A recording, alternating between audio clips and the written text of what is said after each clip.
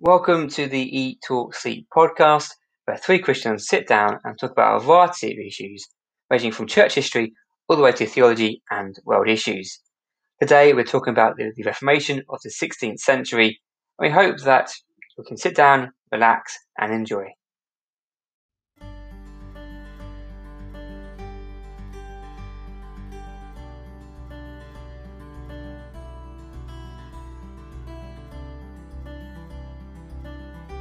We thought for our first pilot episode that we're doing here, we thought we would try something fairly straightforward. And we say this, and it probably won't be straightforward, but we thought we'd give it an attempt anyway, which is the Reformation of the 16th century. So it's a church history topic we're going to start off with.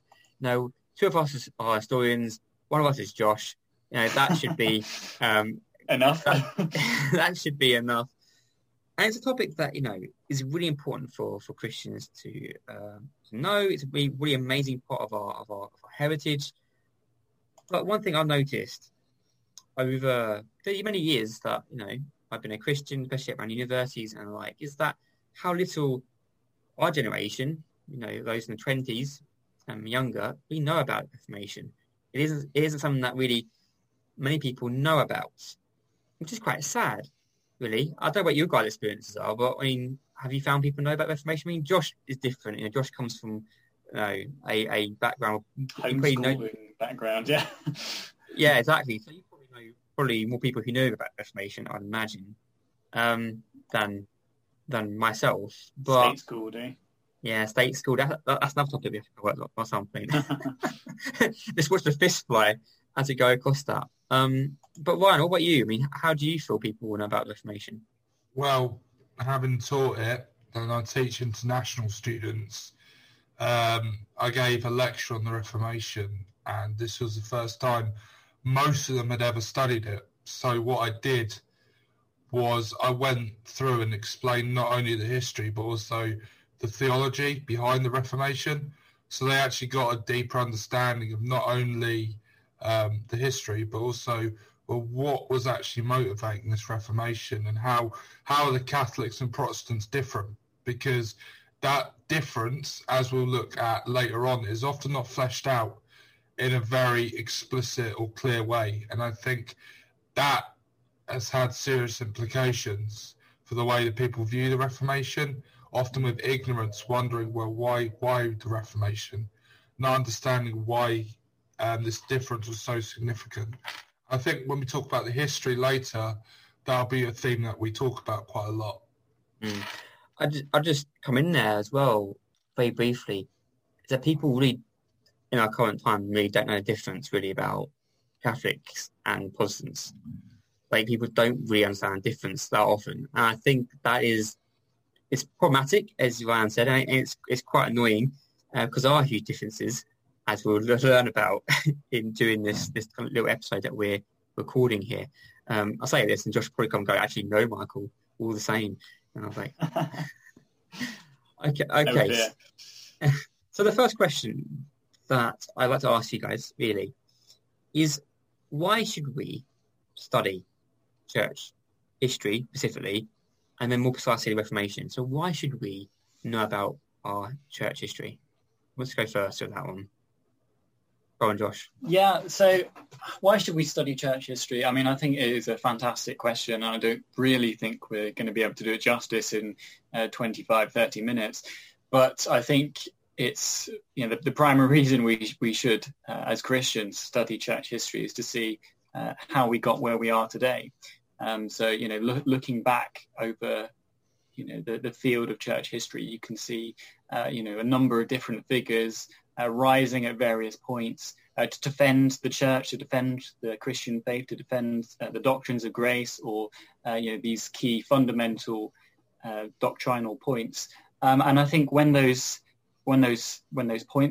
key tenets of our faith are under attack, that's often when our theology is best and most strongly expressed. So you look back at Athanasius and Augustine, way back in the 4th and 5th centuries AD, and the kind of stuff that they came out with, was only made all the stronger by the Arian heresy and the others who stood against them. So it really, backs them into a corner, and they come out with some amazing theology that we still benefit from today. But just being able to study that and being able to look back and see, how the church has survived and how God has been, true to his word. The Lord Jesus Christ said, "I will build my church and the gates of hell will not prevail." And that promise rings true to this day. The church has been built and the gates of hell have not prevailed. And God's word has been carried forth to all the world. I find it very fascinating just seeing how the disciples, the first followers of Christ, fulfilled that great commission that Jesus gave them. And then how successive generations of Christians and believers have shared the gospel, shared the good news of the gospel. And so it really should be, we should all set aside time to study and to read and to talk about, discuss, as we're doing right now, to discuss this great and glorious subject. And I think it really is a subject that can lead us to glorify God and to praise him for bringing us through to where we are today. Amen about that. I can definitely concur with some of your points, and especially, I think it can help us as well combat some issues we face today. How did Christians in the past do all these things as well? Really does help us. Ryan, what do you think on the subject? Well, it's highly biblical. Look at Paul's letters. Look at Chronicle. If we go to the Old Testament, look at Chronicles. Look at Isaiah. Look at Samuel. Look at the Psalms. History is built in, church history is built into those books in Scripture. And one thing I talked to students about when we were doing a lecture on historiography, so the history of history, for those of you who want me to break down that big word, is that Psalms, they tell us for Israel's history, of Israel's deliverance. And they allow us, and they can help us chart different moments in the chronology of the Bible. So for every part of the Old Testament, there is a psalm, and that is amazing. And for example, a few weeks ago in Psalm study, which me, Michael and Josh do quite regularly, we looked at the psalm which almost detailed in a very concise way the Exodus history. So I think church history is biblical, and it comes from this biblical notion of history, which we as believers should really focus on. I think church history is not just an academic pursuit, as much as, say, me and Michael sometimes see it that way. It's a biblical pursuit, and actually in our walk, in our growth of biblical knowledge and understanding, church history is integral, as shown with the books in the Bible.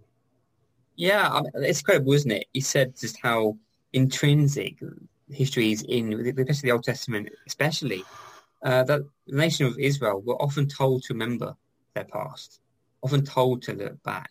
Even their festivals were acts of remembrance, remembering what God had done for them throughout the centuries. We as Christians are no different in that. Now, we have no festivals to commemorate these things, but we don't need them. We've got all these books, we've got all this knowledge to look back and remember, not to like romanticize, as we go on later talk about, but to remember what God had done and the amazing things he has done for his people throughout the centuries, which Josh brought out as well earlier. It's the point that we do look back. Now, it doesn't mean that we will have to be scholars and we have to look at all these books, and you have to learn every single book out there about church history. But I think the key thing is we must be aware. We must be aware of our past, of the saints of old, to see the amazing things God's done in them, and to celebrate their lives in a wonderful way, because by doing so it helps us in our present times, which I think is important. Josh, I see that you are itching to get back into the I am, yes. Yeah. I mean, I had the privilege of being raised in a Christian household, and I was surrounded by many good Christian books and many good accessible Christian books on history and biographies and all manner of goodies, but like just something that and something that is very, very powerful and will often stick with you throughout your life is just hearing stories and testimonies of how God has saved people, in times past, and how God has used people, and some of the stories and testimonies of people, in the early days of the Christian church, and they faced martyrdom, they faced intense persecution, and yet they stood firm. And there's some fantastic stories in there, and there's we all love good stories, but like these are stories that tell that show God's mercy and his love and his goodness and his grace in keeping these people and delivering these people, and that I think is one of the most powerful witnesses that we have, the personal testimonies of believers throughout the centuries. And there is, I remember reading books by Irene Howard and Catherine Mackenzie, just to name two, and they would, it'd often be just really short, really accessible, and just love, really bring, they really bring it alive. And it's not like we were saying, it's not the academic study so much as just, it's almost like you're reading a novel, and the old saying, truth is stranger than fiction, and I think that is definitely the case. Yeah, I think you're certainly right there. And one thing that I find with the Bible, and especially the command for testimonies as well, is that to tell God's people what God's done for your life. And these are almost testimonies from the past. They're testimonies throughout history of what God's done. So it's nothing different than that. And our response should be to praise God for those things. Like, wow, look at what God's done for his people here. Hallelujah. What a Saviour, what a God that we serve. Okay, so church history is important. Okay, we got that.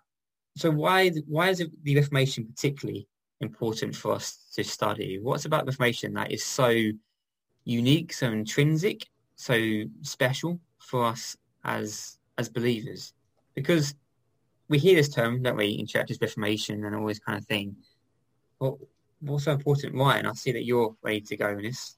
Well, I think the first thing studying the Reformation does is it tells us how we got to where we are today in terms of our teachings, what is taught, or in other words, doctrine. It also teaches us important true parts of our faith, the key truths that are so important. It also highlights the importance of Scripture and the inerrancy of Scripture, that Scripture is so important in our walk.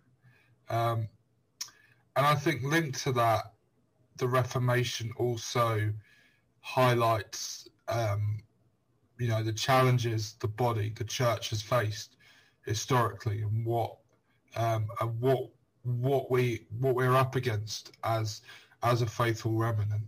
And this is something that's very important.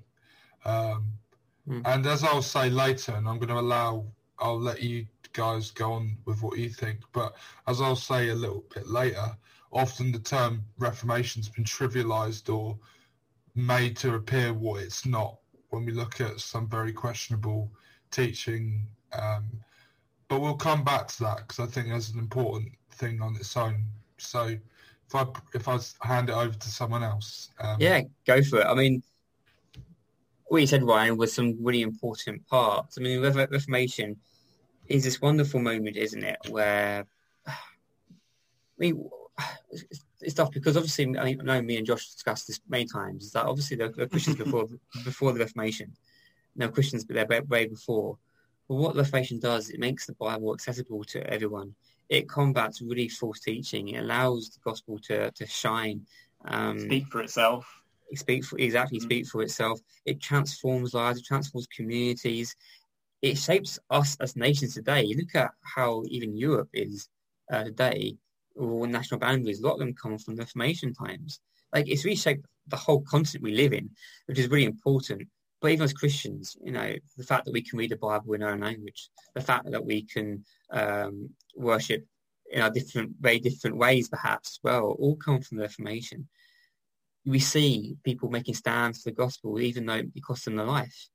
We see Christians dealing with heresies and attacks against the gospel, and we see how they respond to it. So there's always kind of things that we can learn from it as believers.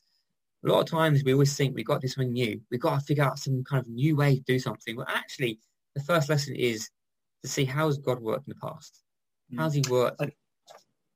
And Josh, yeah. I mean, I really think the Reformation, in so many ways, was a rediscovery of the Bible and of the gospel and of the glories of salvation in Christ and salvation in Christ alone, and by faith alone. We could go on to the five solas of the Reformation, but I mentioned Augustine earlier, and I think it's B.B. Warfield who describes the Reformation as the triumph of Augustine's doctrine of grace over Augustine's doctrine of the Church.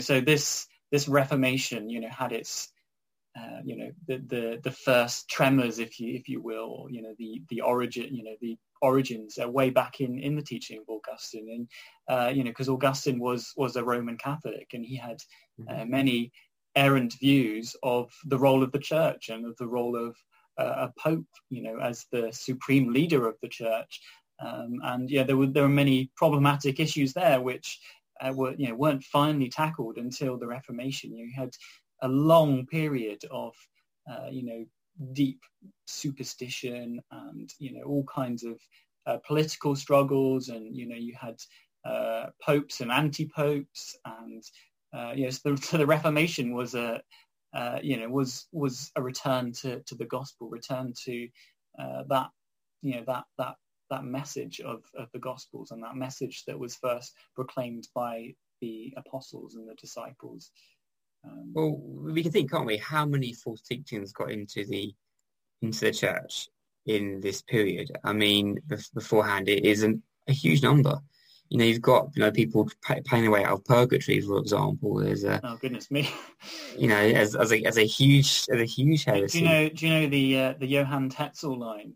He was a priest who went around trying to get poor people, basically mostly poor people, to give money so they could build St. Peter's Basilica in Rome. This glory. I mean, if ever you get the chance to visit, I mean, I haven't, but it's a magnificent feat of architecture and design, but it was paid for by the hard-earned savings of many poor people, and he was an extortioner. He would say, his line was, "The coin in the coffer rings, the soul from purgatory springs." So if you give your money, your dead relatives, your long lost aunt Agatha, she's not going to have to suffer so long in purgatory. She's going to be able to move on to heaven if you give me your money. It was shocking. It really was. And he got his comeuppance eventually, Tetzel. But maybe we can discuss that at a later date. I think the comeuppance of Tetzel, that'll be a whole episode. Yeah. I mean, I know Ron wants to speak second. I'll just jump in on just that response to that as well, Josh, is that what you see, don't you? Especially, because again, there were definitely Christians in the Catholic Church. I mean, none of us would ever say there wasn't in that moment. But what you see is that before the Reformation, you see a very man-made religion that is exploiting people, that is using phrases, verses out of context, all these kind of things to exploit people. And it's gone where I feel it says this, so I'm going to follow what I want it to say. That's what doctrines happen. Very similar to what we see today with doctrines, that actually I feel it should say what I want it to say now. So I'm going to change it away. I'm going to change it to be what I want it to be. And almost we're seeing almost a return to that in some ways in the present day. But what the Reformation did is that it as Josh said very perfectly, let the gospel speak for itself. Let the word speak for itself. The word shone out. There was no interference by man's views or man's ideas. It was the gospel, true, and the words of God being boldly proclaimed as they are. That is why it's so important. And when we see the gospel today being changed and swapped and challenged because people are like, do you know what, I feel that doesn't make me feel happy about myself. The Reformation tells us where that leads in some ways. We need to go hold on to the biblical truth. That is the Bible. Ryan, you had your hand up. Sorry, I'll go for you. Well, I think the Reformation's about going back to the fundamentals, going back to the mission of the early church, which once Rome had taken that on, it became something a lot more political, a lot more about man, a lot more about almost glorifying and edifying man, not God.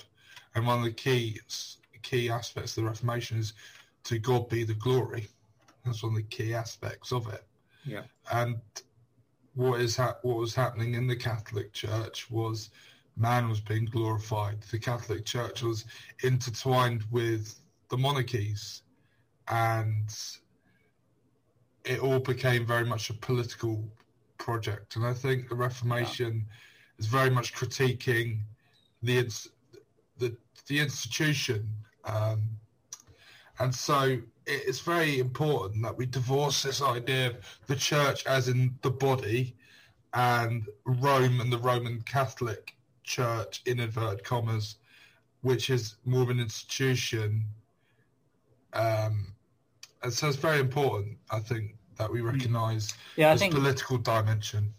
So sorry, and I think the like what you're saying there about the Roman Church and the Roman Catholic Church, they really had lost their way by that point, and it was instead of being the kingdom of God on earth, it was the kingdom of man on earth, and it was all they had their feet far too heavily on this earth. They weren't thinking of spiritual matters at all. They were thinking about how they can fill their pockets and how they can get more money. And there was all sorts of horrendous acts going on, and like some of the ways these monks and these priests and bishops and archbishops and cardinals, and I can't think of any other title, all sorts of titles they give themselves. But there's a whole catalogue of abuses that they committed, and I think their greatest abuse was turning away from God and failing to give him the glory, and going after mammon, going after money and wealth and things on this earth, instead of preaching that gospel. That was their duty. They were shepherds, under shepherds, meant to be under shepherds under Christ, but they set themselves up and they failed to preach the gospel. And instead of preaching the gospel in words and language that people could understand, meeting them where they're at, which was the model laid before us by the Apostle Paul, instead of that, they would have Latin chants that no one could understand, and the whole service would be in Latin and not in the people's tongue, and religion was for the few and not the many. Dare I say it? Unbelievable, Josh. I just jump in a minute there, Josh. You guys are on something amazing, not amazing, but important. I don't even think it's amazing. But the Reformation is a move away from man-centered to God-centered. Yeah. And I think that is so important.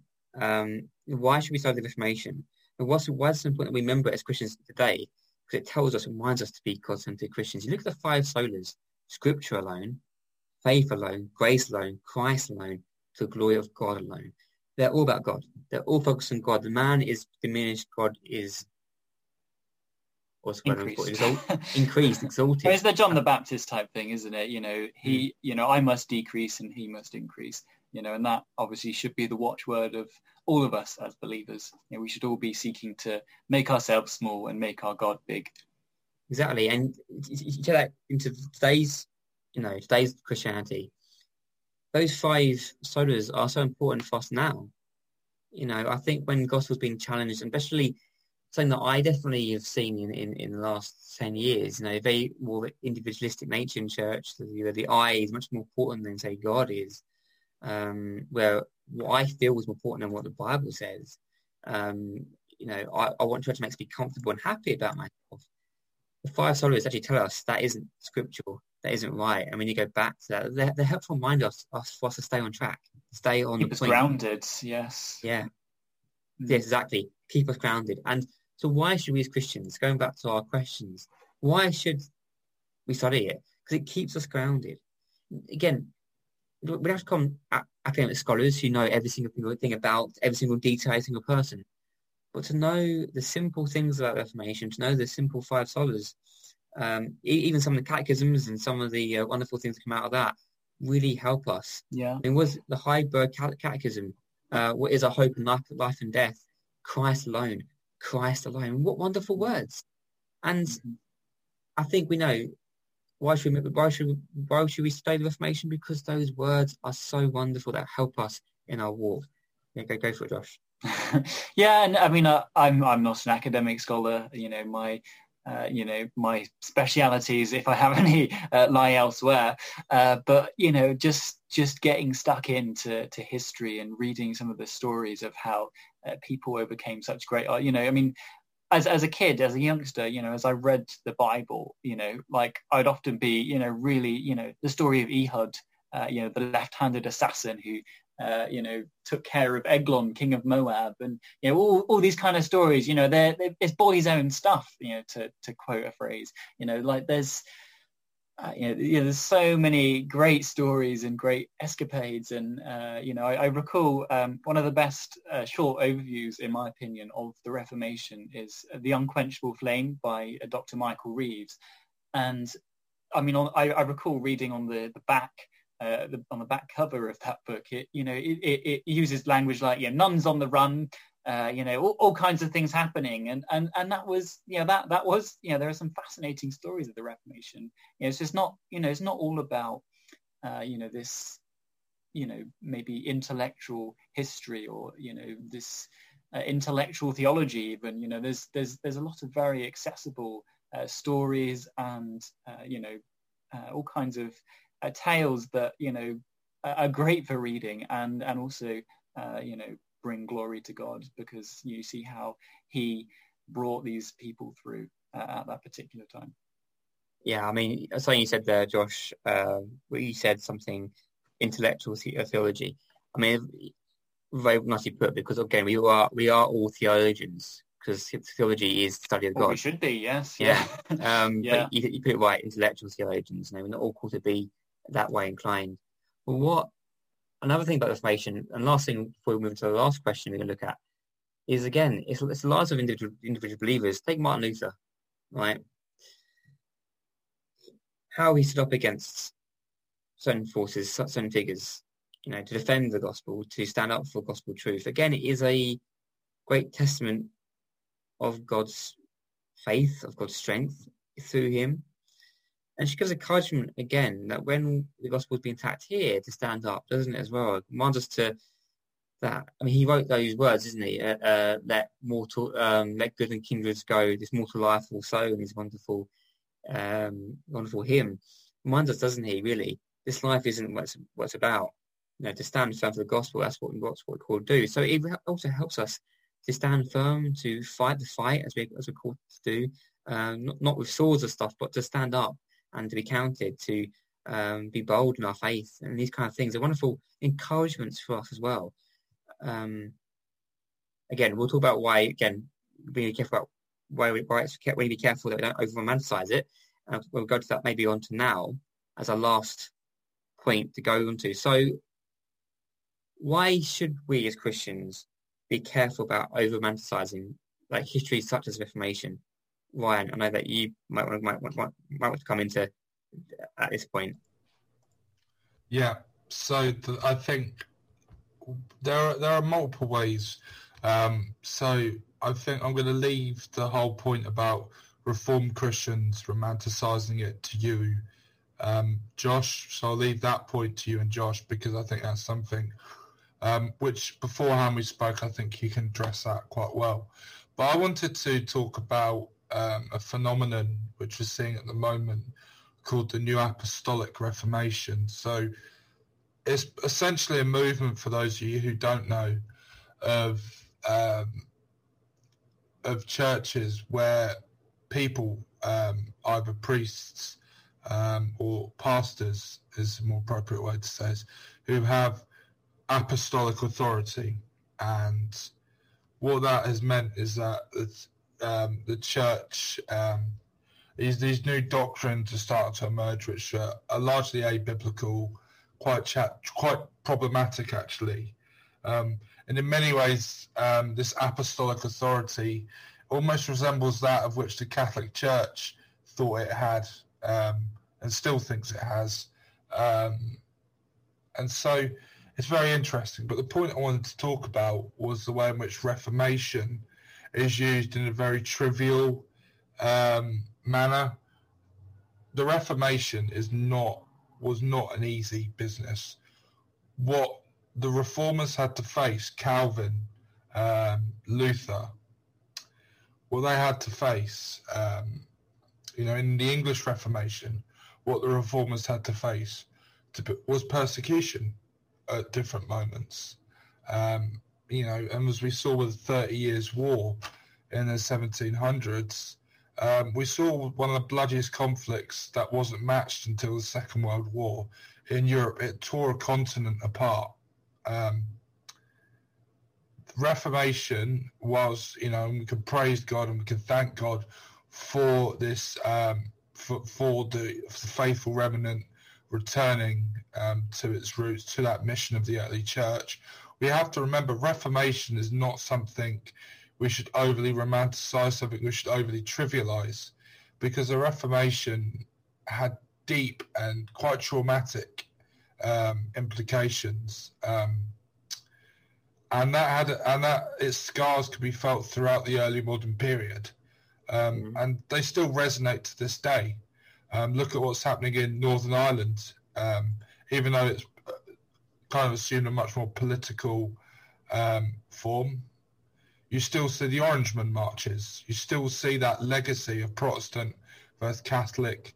Why is the whole dispute over the Irish border still such a contentious thing?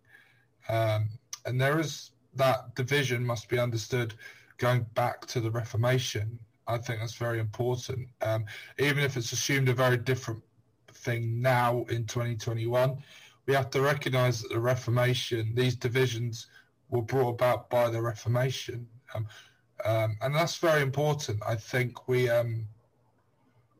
can't say, oh, it'd be great to have another Reformation tomorrow, because the trauma that that people had to go through in that time,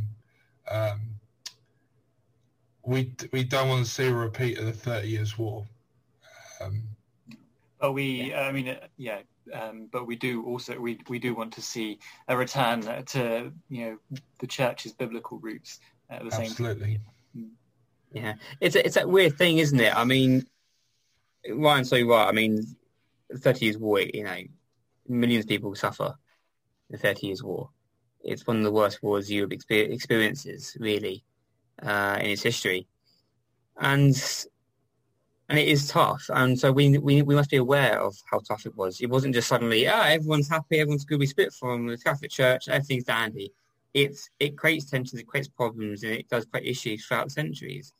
So yeah, we shouldn't just look back and go, oh, that was fantastic. But we do need to look back and realise the issues it did cause and the troubles it did cause. And at the same time, we must also recognise that the reformers weren't perfect as well. They had their issues. They did mess up time and time again, because they're humans, and they are humans just like me and you, and so they will mess up. That's nothing new. I mean, I think everyone here on this call here tonight, we all mess up daily, yearly, and I think that's important in the as well. But we shouldn't put them on pedestals. It wasn't them who did it; it was God who ran the Reformation. Yeah.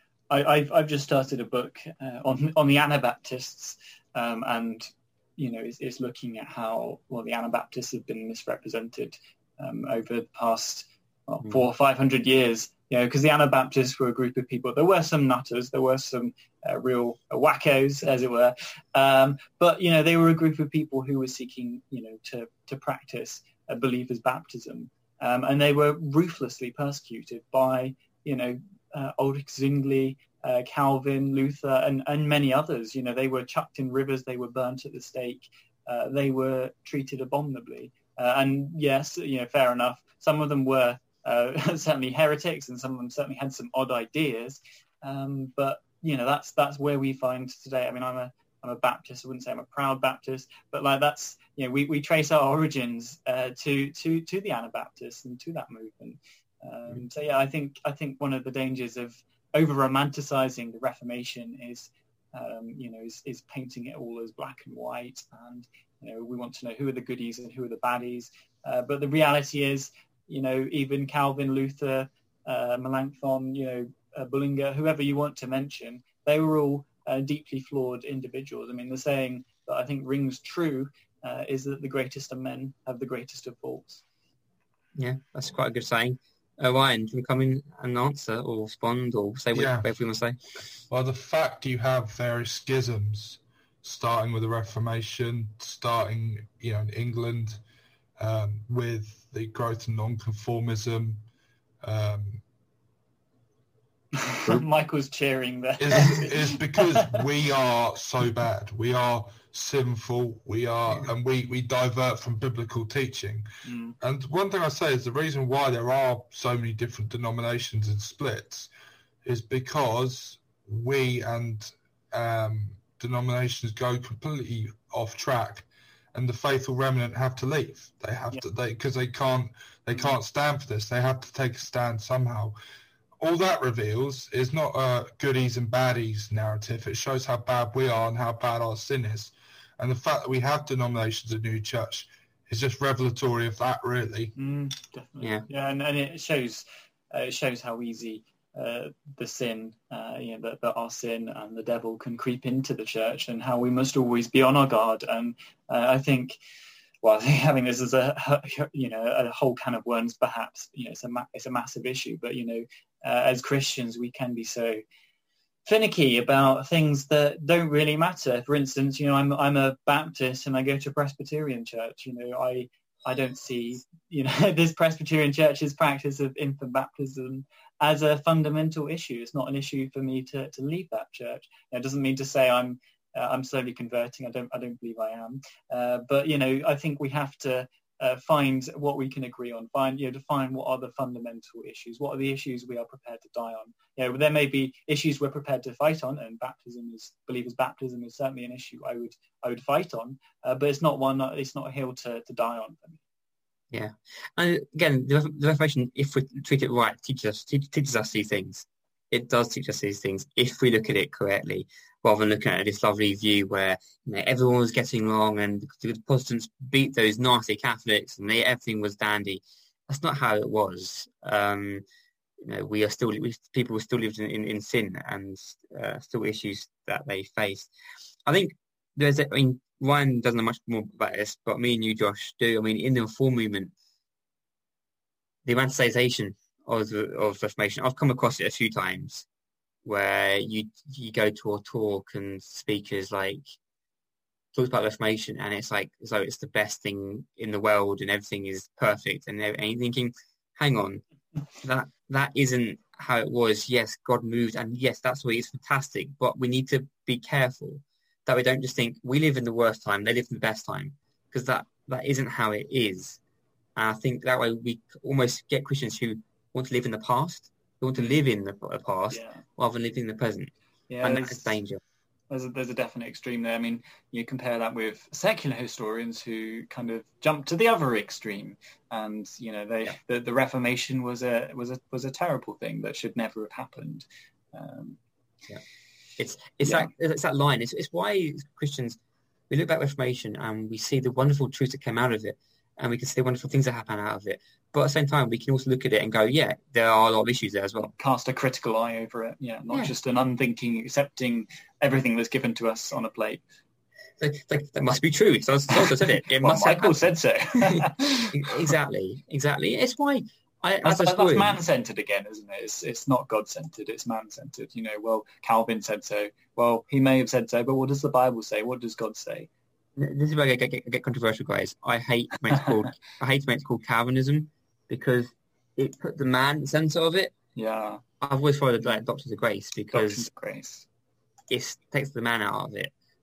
For example, I don't like how we do look at these people and go, oh, they were the wonderful thing. But then that's not the case at all. It was God who made them great, God who Exactly. made them wonderful. If we're going to call them wonderful. Calvin, well, I think he was a man who was greatly used and greatly blessed by God, but he had his faults. Exactly. And I think the one thing is, I see Ryan's raised his hand. I'll go to you in a second, Ryan. One thing I just want to just briefly say is that when we look back to Reformation as Christians, we don't want to live in the same time. We shouldn't want to live in the same thing. We shouldn't want another Reformation. We should want God to move again, like he did in Reformation. That's what we should want, is God to move. Yeah, the Holy Spirit, yeah. Exactly. Whether that is another Reformation, whether it is just revivals, wherever it could be. That's what our longing should be. Because I think Ryan brought out the tragedy of the Reformation, all these things, they are, it's really daunting. But at the same time, the blessing that God did in that time, the blessing God did was incredible as well. And that's a wonderful thing. God moves in amazing, mysterious ways, as the hymn writer says. Ryan, you've got... Well, I would say that actually something that's very important also when we talk about God moving, let's look at the 1730s and 1740s and the Great Awakening in the United States.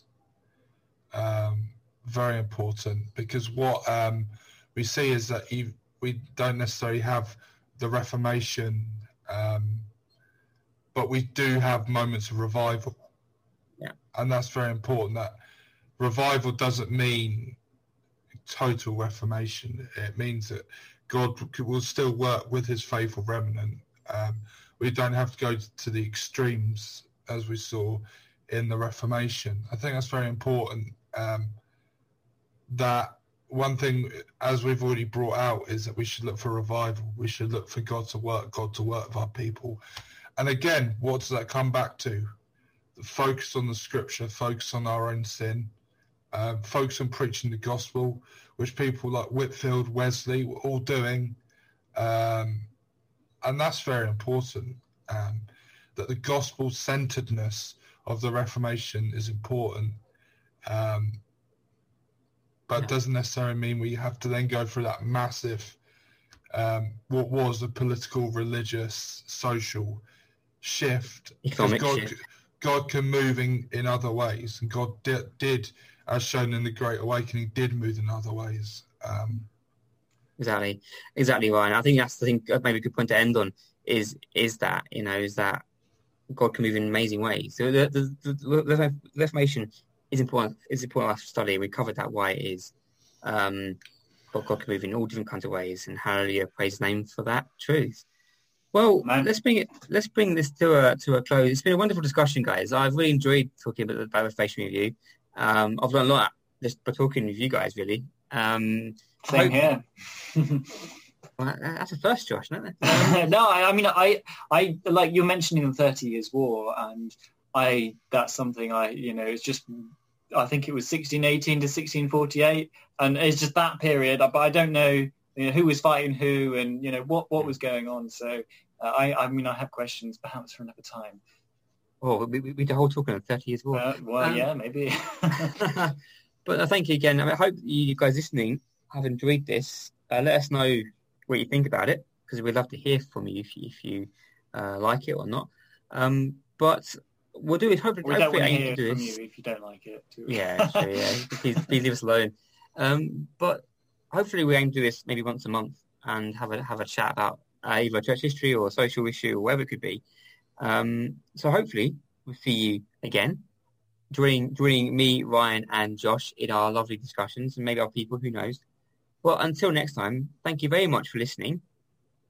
Be blessed, and have a wonderful rest of the day. Classic Christian. Whatever time. Farewell greetings. Josh, shut up, Josh. I'm trying to end that video. But no, really, have a wonderful time, and we'll hopefully see you very soon. Thank you very much for listening, and bye for now. Goodbye.